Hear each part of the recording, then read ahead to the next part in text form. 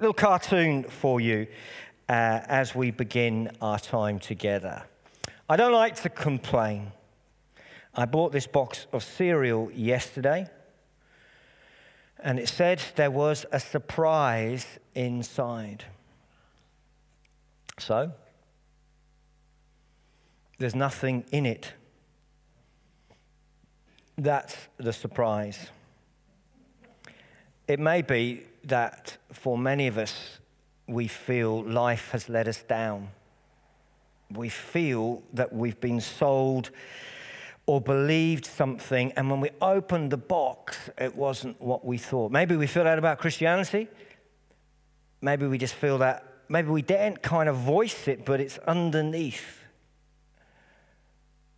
Disappointment is part of life. We're going to look at how a particular moment that disappointment is expressed in the book of Ezra. Before we do that, we're going to give a little bit of context and a little bit of other stuff, and then we're going to hone in on this idea of disillusionment. If you've been with us, you'll know that Ezra was a book written hundreds of years ago. It was written to people who had been in exile. They had come from Jerusalem, or their parents had come from Jerusalem, and they had been forcibly moved away, and the city had been ransacked, the walls had been broken down, and the temple, which was beloved to them and significant symbol of God's care and promise to them, had been destroyed. And in previous weeks, we talked and looked at how they begin to return to fulfill God's word, and how God moved some of them to come back and to rebuild the temple. And the book is called Ezra, but Ezra doesn't appear for a few more chapters yet. And there are various things that we've looked at about how they come from different backgrounds with one purpose. And the first thing they do, which we looked at last week, is to just start with an altar. They got no walls, they got no roof, but they start with a place of worship. And this was despite their fear. And that was a major thing that we looked at in our last session. So you can find all of that. So let's pick up the rest of Ezra 3. They gave their money to the masons and the carpenters. These are tradesmen. These are not people with peculiar handshakes. These are stonemasons and carpenters. And they gave money, and they had to buy the wood from quite a distance away. So they had to use quite a lot of money. They had to pay for all of this. They employed people to do it. So it's just a little aside, because occasionally I come across folks who are a little bit concerned that as a church we employ quite a number of people. We have 13 members of staff full and part-time at the moment. Some people question why we do that, and in part we do it for the same principle that was going on here, that they needed certain skills. They needed people who were skilled carpenters and skilled building masons. They needed the resources. And these people couldn't do that after work. They couldn't do that in their spare time, because it would have taken centuries to build the temple. So they had to say, look, the work that needs doing with the particular skills you've got and the particular time commitment that we need, we're going to give you money so that you are able to eat, and you're able to have a roof over your head, and you're able to have clothes on your back and provide for your children. And we want to employ you to come and build our temple.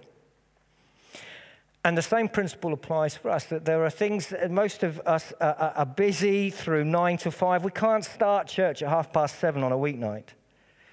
And a lot of the things that those of us that are paid by the staff do require a lot of daytime preparation. Some of it requires particular skills and qualifications. And so we invite each other to support one or two of us and to set the side. We talked about that a lot more a few weeks ago, and forgive me if we're talking about these things again, but the way I've really prefer to teach the Bible and wasn't able to do very much during lockdown is just to go verse by verse through the Bible and to go Old Testament, New Testament in rotation. This is where we are in the Old Testament in Ezra. And you'll see that it wasn't a cheap thing. We looked at the time before at the offerings, and they were quite extensive. And so I'm going to ask just a couple of questions just to remind us about this subject, and just to say, look, those of us that work, or those of us that have an income, there's a question to be asked as to where are we supporting Christian ministry because we don't have the time to do it. That may be our church, it may be another church, it may be in mission. We put up this before the service. This slide comes around, different ways in which you can give. If you feel our church is the thing you want to do, if you're able to do that through your bank, it is the best way. So they go on and they say they appointed the Levites 20 years and older to supervise the building of the house. And it really struck me that it specified that these folks were 20 years and older. That's significant because it was a big job, but they were saying, look, if you're 20, you can start on this. And this has been a real principle for us as a leadership at this particular church over the last 5 years, is to really invest in younger leaders and to make sure that we are preparing the church for future generations. Now, younger leaders may not be as good, gifted, and as experienced as older leaders. They may make mistakes, but it needs to be something we proactively do. And so it was a bit of an encouragement to me that this is here. We want our church to be all ages. That's a really important principle for us. But to be all ages, we have to work harder with younger people, because younger people feel, I'm not good enough. And younger folks will tend to feel somebody else does it better. And actually, we want to be developing one another. So my second question for us to reflect on is, where are you and I encouraging younger leaders? In other words, where are we alongside or just cheering somebody on who's starting out, who's having a go, who's learning how to do things?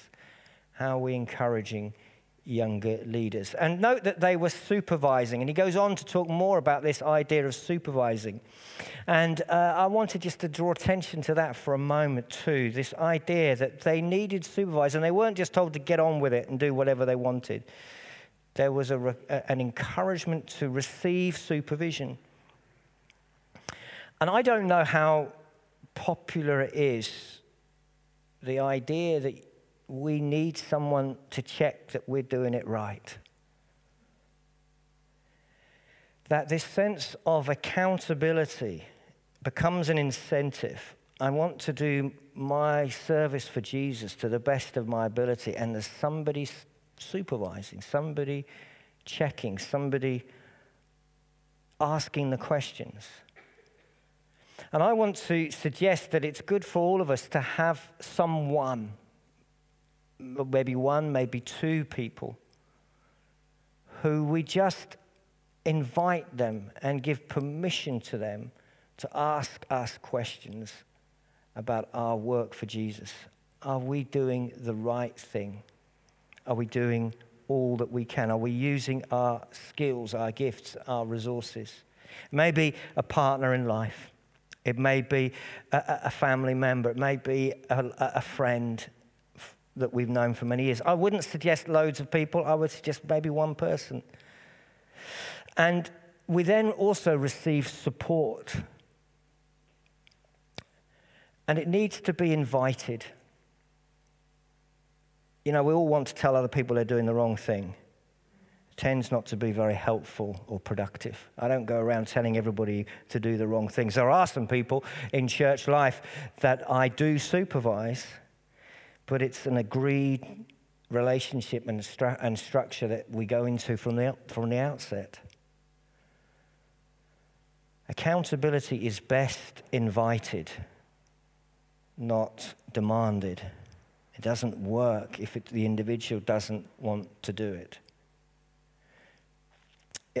It's not to be resented that every one of us has someone who's a little bit further ahead, who's saying, how's your prayer life going? How's your thought life going? How's your use of money going? How's your use of time going? And that we allow someone to lead us forward. To disciple us, perhaps, is a word you might want to use. So, who supervises our faith is a third question. But I want now to get into the real meat of the next part of the passage and to go back to my cereal box. There was nothing in it. When the builders laid the foundation of the temple of the Lord, so they've built the altar, remember, now they're building the first foundation. They're digging a hole, they're building a foundation. The Levites came with cymbals and took their places to praise the Lord as prescribed by David, king of Israel. This is Ezra 3 and verse 10. So they come and they give thanks because the foundation is celebrated. And last Sunday night in Questions of Life, we were talking about joy. And one of the things I said is that I think one of the keys to joy is wanting the same things that God wants, is partnering with what he's doing, is looking for what he is at work in. And they were celebrating because they had God's heart that it was good. And so maybe a question on the back of last week, you can go back and find that again on our website if you want to look at it. What work of God for others are we celebrating? But I want to talk a little bit more about this celebration because they declared this phrase that we use in our opening worship. He is good. His love towards Israel endures forever. Now, sometimes there's a little bit of a theological debate, and there's certainly a debate between Christianity and some of the other major religions as to whether you define God as good, meaning goodness is an external value that describes what God is, or whether you describe goodness by what God is. Why on earth are we talking about that? I want to suggest very strongly that God is defined by goodness. There is an external value of what is good, and God matches that. And that's important. In a moment, I'll explain why. Because it means that it's not simply that we say that goodness is the things that God does. Because what happens is that when bad things happen in the world, religions divide over whether they say it's God's will, so it's really good even though it looks bad, or whether they say it can't be God doing it because it's not good. And as I understand the Bible and the way it talks about Satan, the way it talks about the rulers of this world and this age, the way it talks about the existence of a kingdom of darkness that is not of God, that clearly there are things happening in our world that are not what God wants. They are not good. The murder of children is not good, so it can't be God doing it. Where sometimes there are other expressions of religion that kind of convolute and say, well, no, it's just that we don't see why it is good. It's important to say that good things are from God and things that are bad are not from God. And the reason why I think this is important to understand from these kind of verses is this idea, as I said earlier, that is repeated again and again, that goodness is always put next to because his love endures forever. Well, not always, but on 11 occasions. He is good because his love endures forever. In other words, he is good because he is loving. And again, you don't define love by what God is, you define God by love.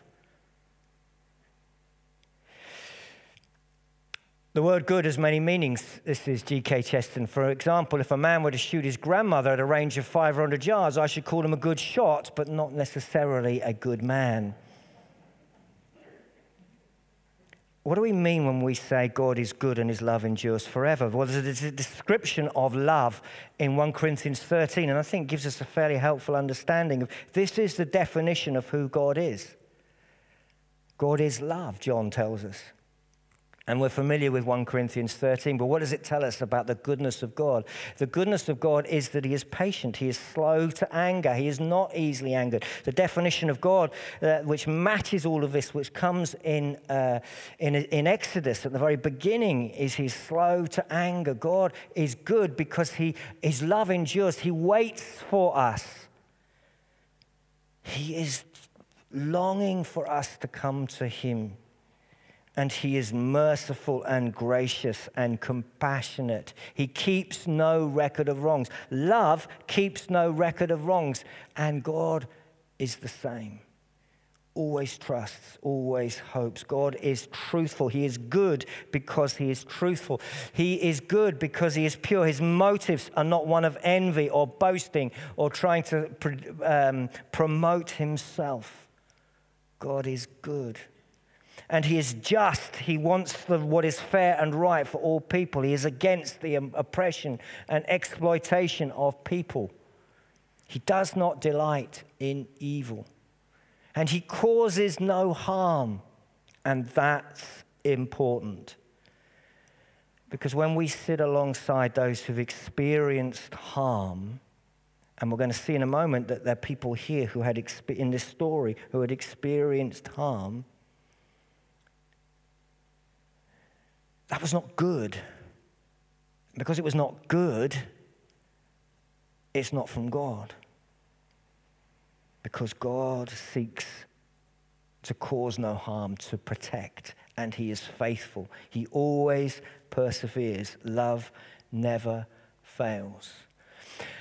And we read this in verse 12. Many of the older priests and the Levites and the families' heads who had seen the former temple. So these are people maybe who, as children, had been part of the temple, or maybe young adults, and they had been exiled for 30 or 40 years or whatever it was. They wept aloud when they saw the foundations being laid.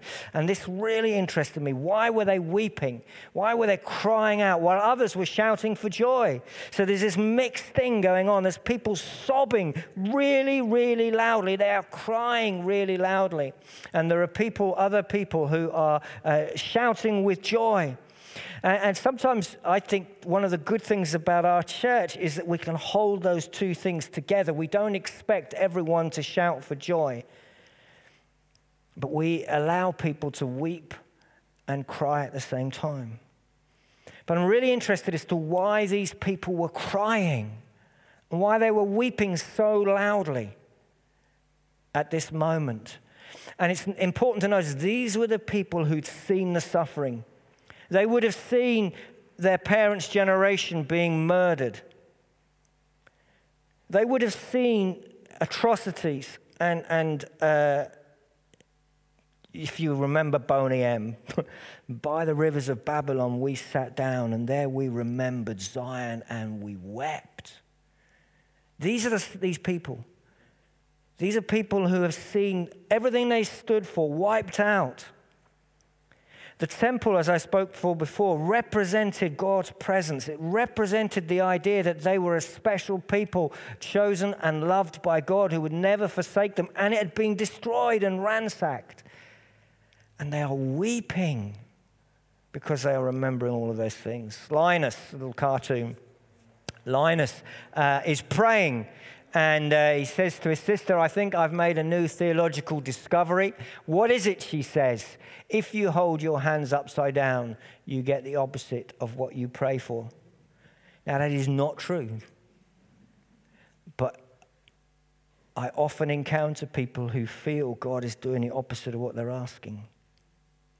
And these people would have cried out to God, save the temple. And it was destroyed. And they come back and they can't dance for joy. They weep with sadness. Why? Maybe because finally their prayers had been answered. Again and again in the Bible, we read of answered prayer delayed by decades.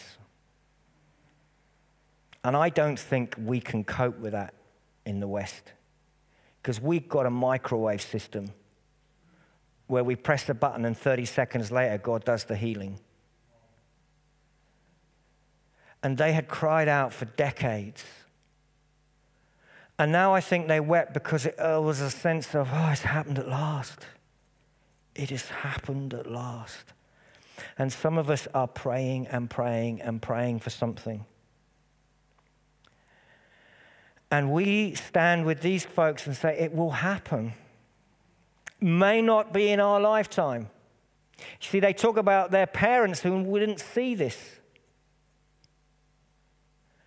In heaven, we know that we will see the fruit and the answers to our prayers. We know that the healings we've longed for and the hurt we're desperate for God to bring about, to heal, will be healed. But they wept because their prayer had been answered. And I wonder what answered prayer is moving us. What have we forgotten that we prayed for? What is it that we pray for day and night? Some other reasons why I think they wept. Their hope had been fulfilled. It had been answered. All that their trust in Jesus was coming true. The future belongs to those who wait. This is William Willimon. He's a great writer. I love a lot of his quotes. The future belongs to those who wait. For those who know we are meant for something better, the present darkness is not our final destination. We do not put our hope in God sorting it tonight. We put our hope in God sorting it forever. And they wept because they saw it. And I wonder too, is they wept because there were memories that God was healing. And some of us will have very deep and traumatic memories of things that have gone wrong and happened. And it's painful. And the process of healing isn't short or quick or easy. But tears are a part of the healing, and facing it and expressing it is okay and good. And maybe we stand with those who weep at times. There's no indication that they were told to shut up crying. They just let it out. They wailed. And I think that was part of the healing. The lament, the mourning and the joy. And they held these two things together. And it was loud. I think they wept because their shame had been cleansed.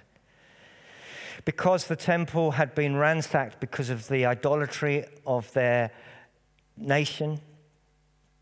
Because the way people had assumed that God could be treated like an idiot and just picked up and put down whenever they wanted. And God said, I can't do this. If you don't follow me and me alone, see what the gods you follow do for you. And I think there was a weeping because they felt the forgiveness of God. They'd allowed the temple to be destroyed through their sin. And now God was restoring it. And we believe in a God who takes our shame and our guilt and he restores and he heals and he brings new life. He washes it away. He cleanses. And many of us carry shame. And God wants to wash that clean. I think they wept because their faith was rekindled. And they had probably doubted. They had probably felt the ceiling was holding their prayers. They had prayed and prayed and prayed. And maybe that moment when the temple was destroyed, they had felt, where are you, God? That's it. And many of us will have those moments where we go, God, you weren't supposed to let that happen. And we think, God, are you good?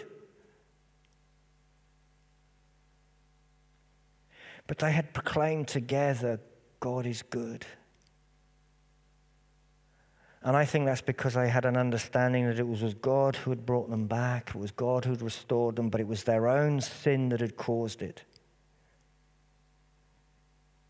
Now, some people would say, well, there was a language of punishment. And we can debate this. We looked at this before in different places. I think the overriding thing is that they pushed God out, and the consequence of that was that another nation took over. But here is their faith rekindled. Here is the evidence that God has not abandoned them, and perhaps that's why they wept. That they thought they were finished with. They thought that it was over. They thought they were of no value. And God has given them a new chance. And I believe that can be our story too. And perhaps they wept because they just felt the joy of God.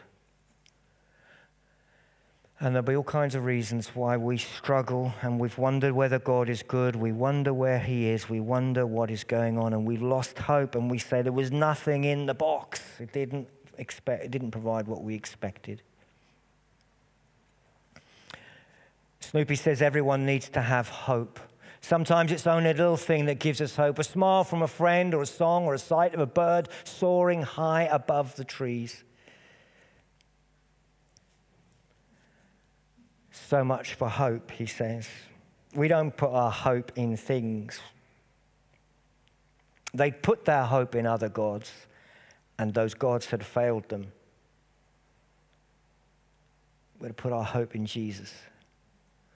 Whatever it is we're waiting for God to do, whatever prayers it is we're crying out for, whatever tears we're shedding, we put our hope in him and we wait. Familiar Psalm 40, we waited patiently for the Lord. And we cling on to this truth that God is good. And though we don't see it, we won't redefine goodness. We will wait for deliverance. So what prayer are we inspired to keep praying?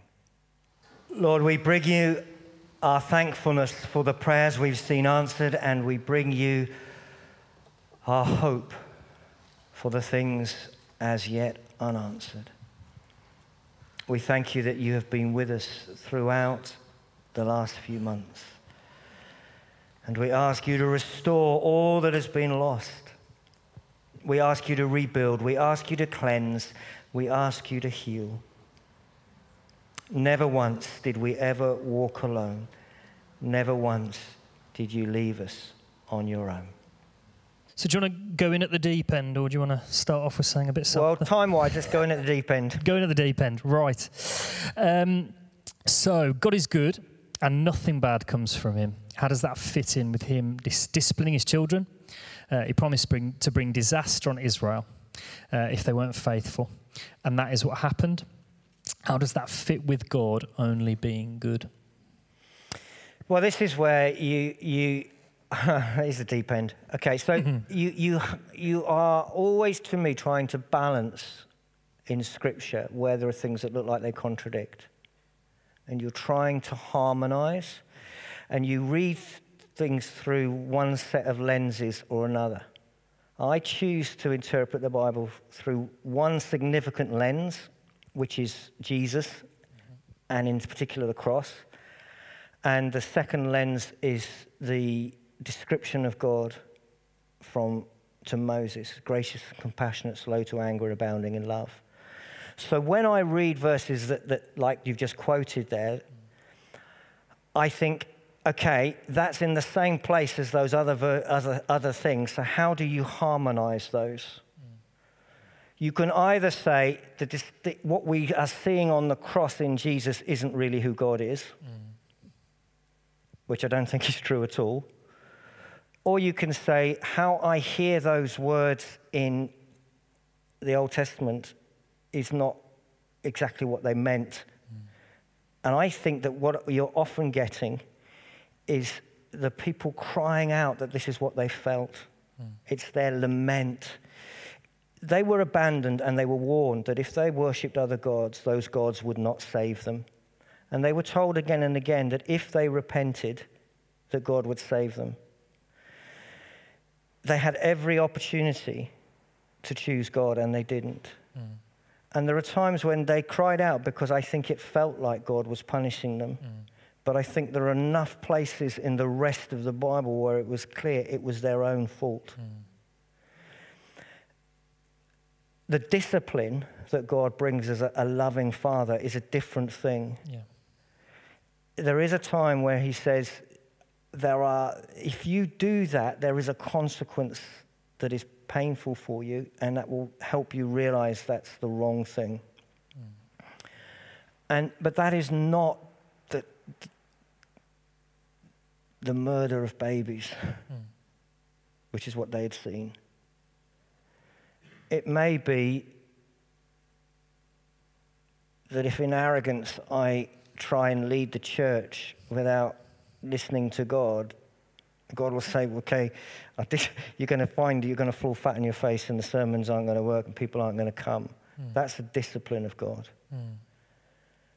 The destruction of human life, I don't think, was the discipline of God. I think it was the consequence of their rebellion. It was their fault. And if they had repented, he would have saved them. And that is, I think, true for us. If we repent, God saves us. Now, I'm fully aware that that other Christians would see things differently. But that's the reason I see it that way. And again, I go back to, because you define God as good, not good as what God does. Because then you get into all sorts of semantics where you say the destruction of babies is good, really. You can't, and it gets all very complicated. It's undoubtedly clear that in the Old Testament, they cried out that they had been punished. It was their fault. They could have repented. They should have repented. I think it's still available on our podcast. I preached all the way through Kings, and we looked at it again and again. And the word if, one of the most famous verses in Chronicles, if my people humble themselves and pray, I will hear from heaven. That was one of the contexts of this story. If, and they didn't. And he said, if you follow these gods which are wooden and don't really work, they will destroy you. And they did. One more final thing. I think the discipline was that God removed himself from the temple so that they wouldn't. He just wasn't there. And because he wasn't there, it got destroyed.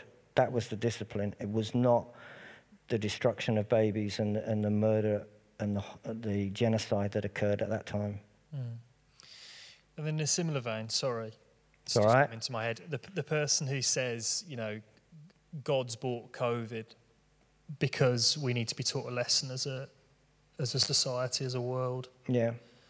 In a similar vein, what do we say to those people?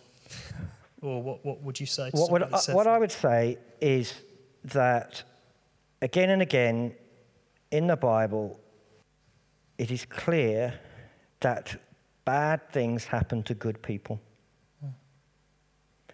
The whole story of Job and Job's comforters, and Dan's going to preach on this in a few weeks' time, they come and they say, you've done something wrong, so you need to repent. And actually, we know that Job was suffering because of the demonic attack, because of Satan. And he hadn't done anything wrong. So two really important things I would say. We believe in a day of judgment. We believe that Jesus will return and put everything right, and he will judge and punish what is wrong. And therefore, that is when there will be judgment. And Peter tells us that God is patient, waiting for us to repent, but he will come. So the things that go wrong in this world are not God choosing to punish indiscriminately in some crazy way that affects the old or the elderly or that's not good. I think that our world is in darkness. It's not a king. This is not the kingdom of heaven. This is not what God wants. There is destruction and death, and COVID is not what God wants. You could argue that it may or may not be the consequence of our sin and what we've done to the environment. I doubt it. There's been plagues every 100 years for the last 5,000 years. It just happens. I don't think God sent COVID. I do think we can learn.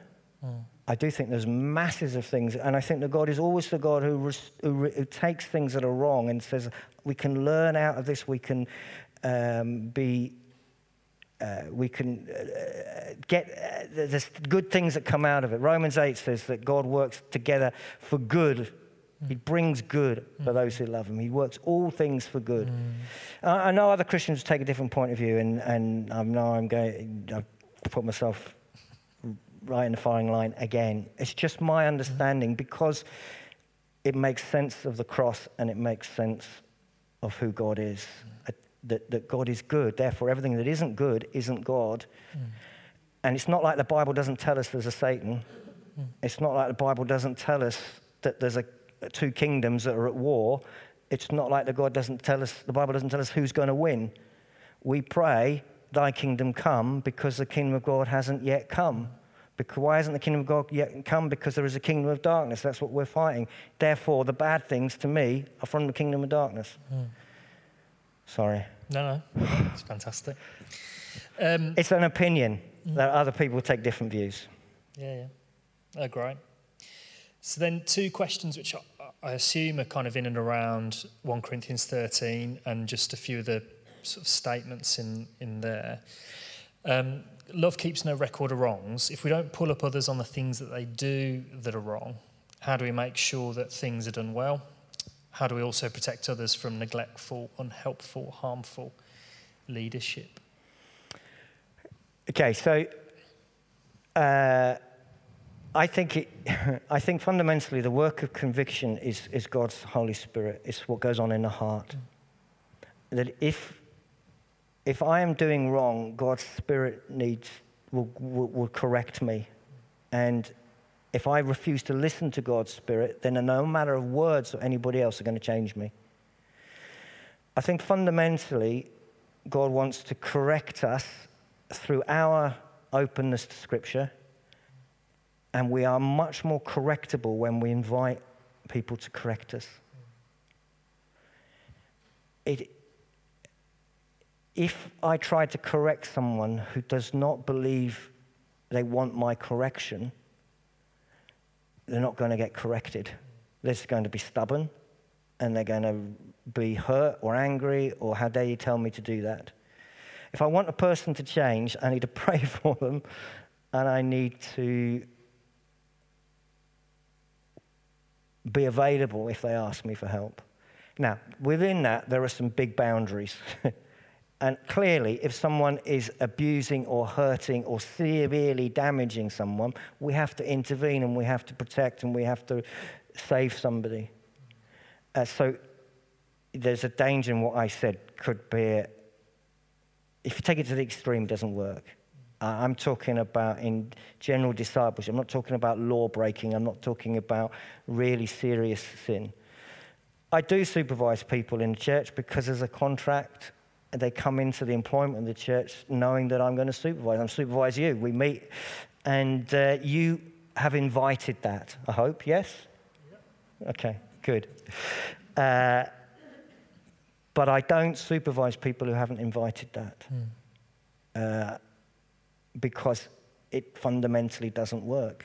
Because their heart isn't saying, I want to grow. And as much as I would love people to grow, if they're choosing, goes back to this rebellion thing, if they're choosing not to submit to somebody, then I can shout all I like. I'm not going to change things.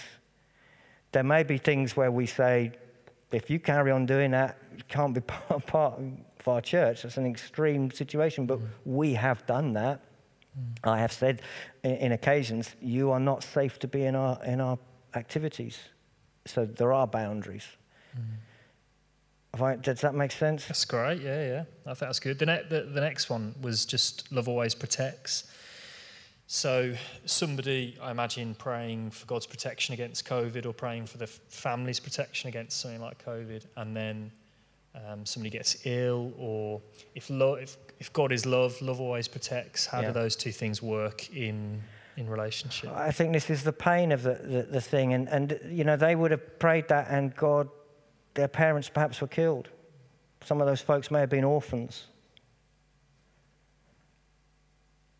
We talk about this again and again. I fundamentally believe if this life is all there is, and if this moment is all we've got, then God has let us down. I believe in the goodness of God that in heaven there will be a healing and a restoration. And I may not be protected from COVID, and I may go to heaven earlier than the people around me want.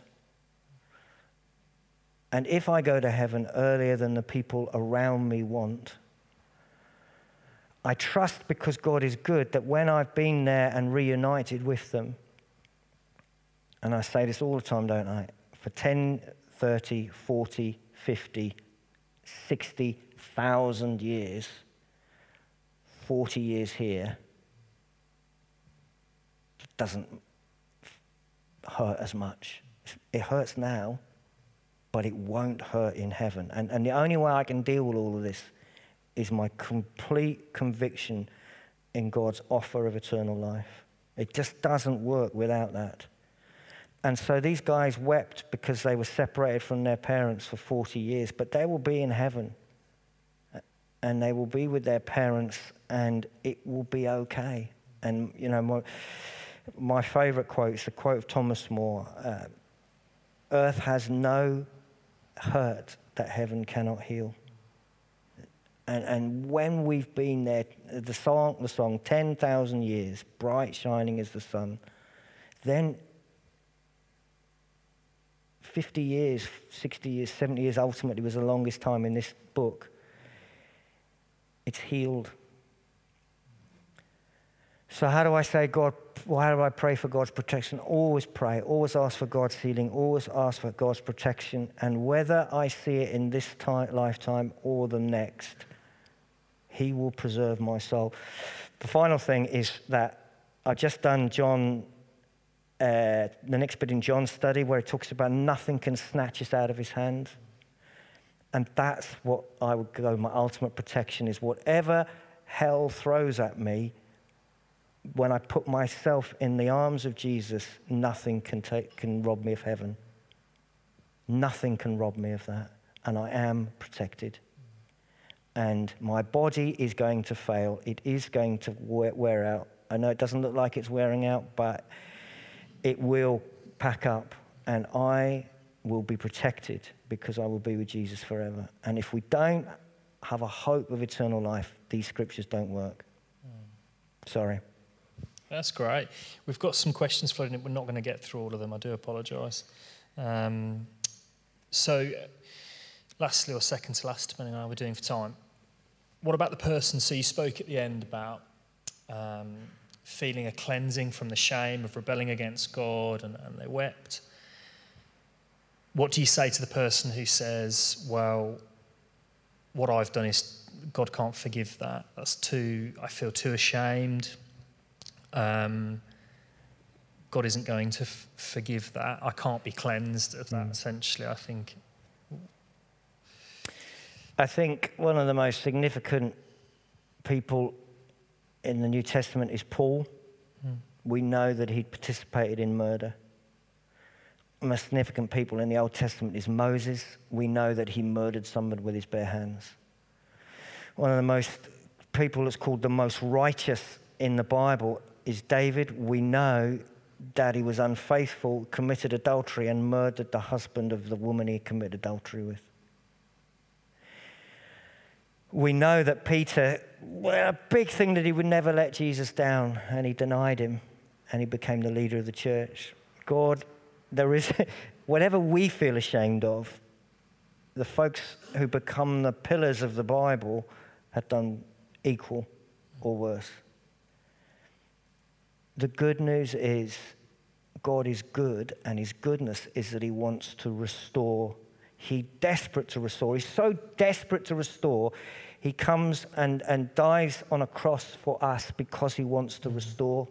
That is no light thing. It's no easy thing. It was a humiliating and painful and horrible thing that took 33 years of preparation, knowing all the time he was going to go to it. He cries blood and tears the night before. It is a horrific thing. He doesn't do that to say, actually, I wanted to punish them all along. He does it because he wants to save. He comes to seek and to save the lost. And if we feel ashamed, we're lost. And the good news is we are the very people he's come for. And when religion makes out that it's for good people, we've lost the whole thing. He comes to save. He's come to save. Now, if we don't need saving, then we don't need him. But we need saving. So don't worry. There's no shame that he can't cleanse. Nothing. He says, as far as the east is from the west, he removes our sins. Fantastic. In relation to, I think, second question, talking about whether God punishes, somebody's just sent in to coin a phrase, we are not punished for our sins, we are punished by our sins. That's good. Quite a helpful way of looking at it. Lastly, just at the very beginning, you talked a little bit about giving, and I'm just interested to know, and this is going right the way back to the beginning, but just really quickly, how do we know what to give our money to? Because I think there is so much stuff that we can give our money to. and what's the right thing to give our money to, and where do we put it? I may have been slightly biased on this. I may need to declare an interest.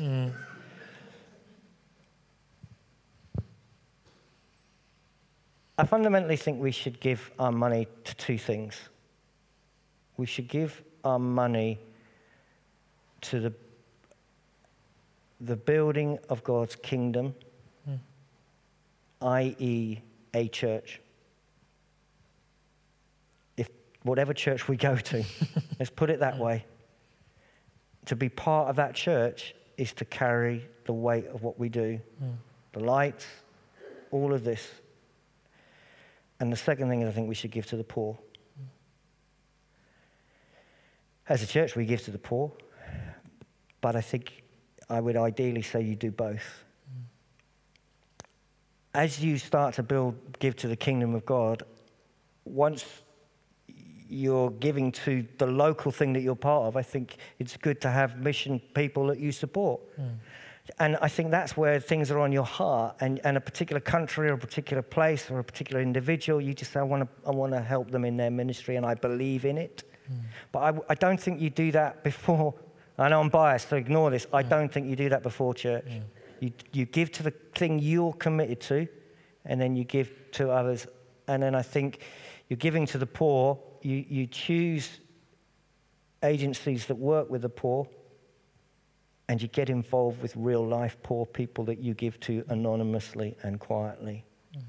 And you do both of those two things. So that would be where. But I am biased because I'm biased. Cool. I think we'll leave it there. Okay. Is that all right? Yeah, that's great. That's great. I think we'll just close there. Would you like to pray for us? Yeah, that'd be great. That'd be great. Yeah, Lord, thank you that you are good. Thank you that we can completely trust you and that you want good things for our lives. Pray for, each of us now as we go out into this week. I pray that we would see your goodness all around us this week. Pray that you would open our eyes to the good things that you are doing. Lord, I pray if there's any of us here tonight that just feel, we've struggled to see your goodness. We've struggled to see where you have done good things. Lord, I pray that you would just reveal your goodness to those folks this week. In Jesus' name we pray. Amen.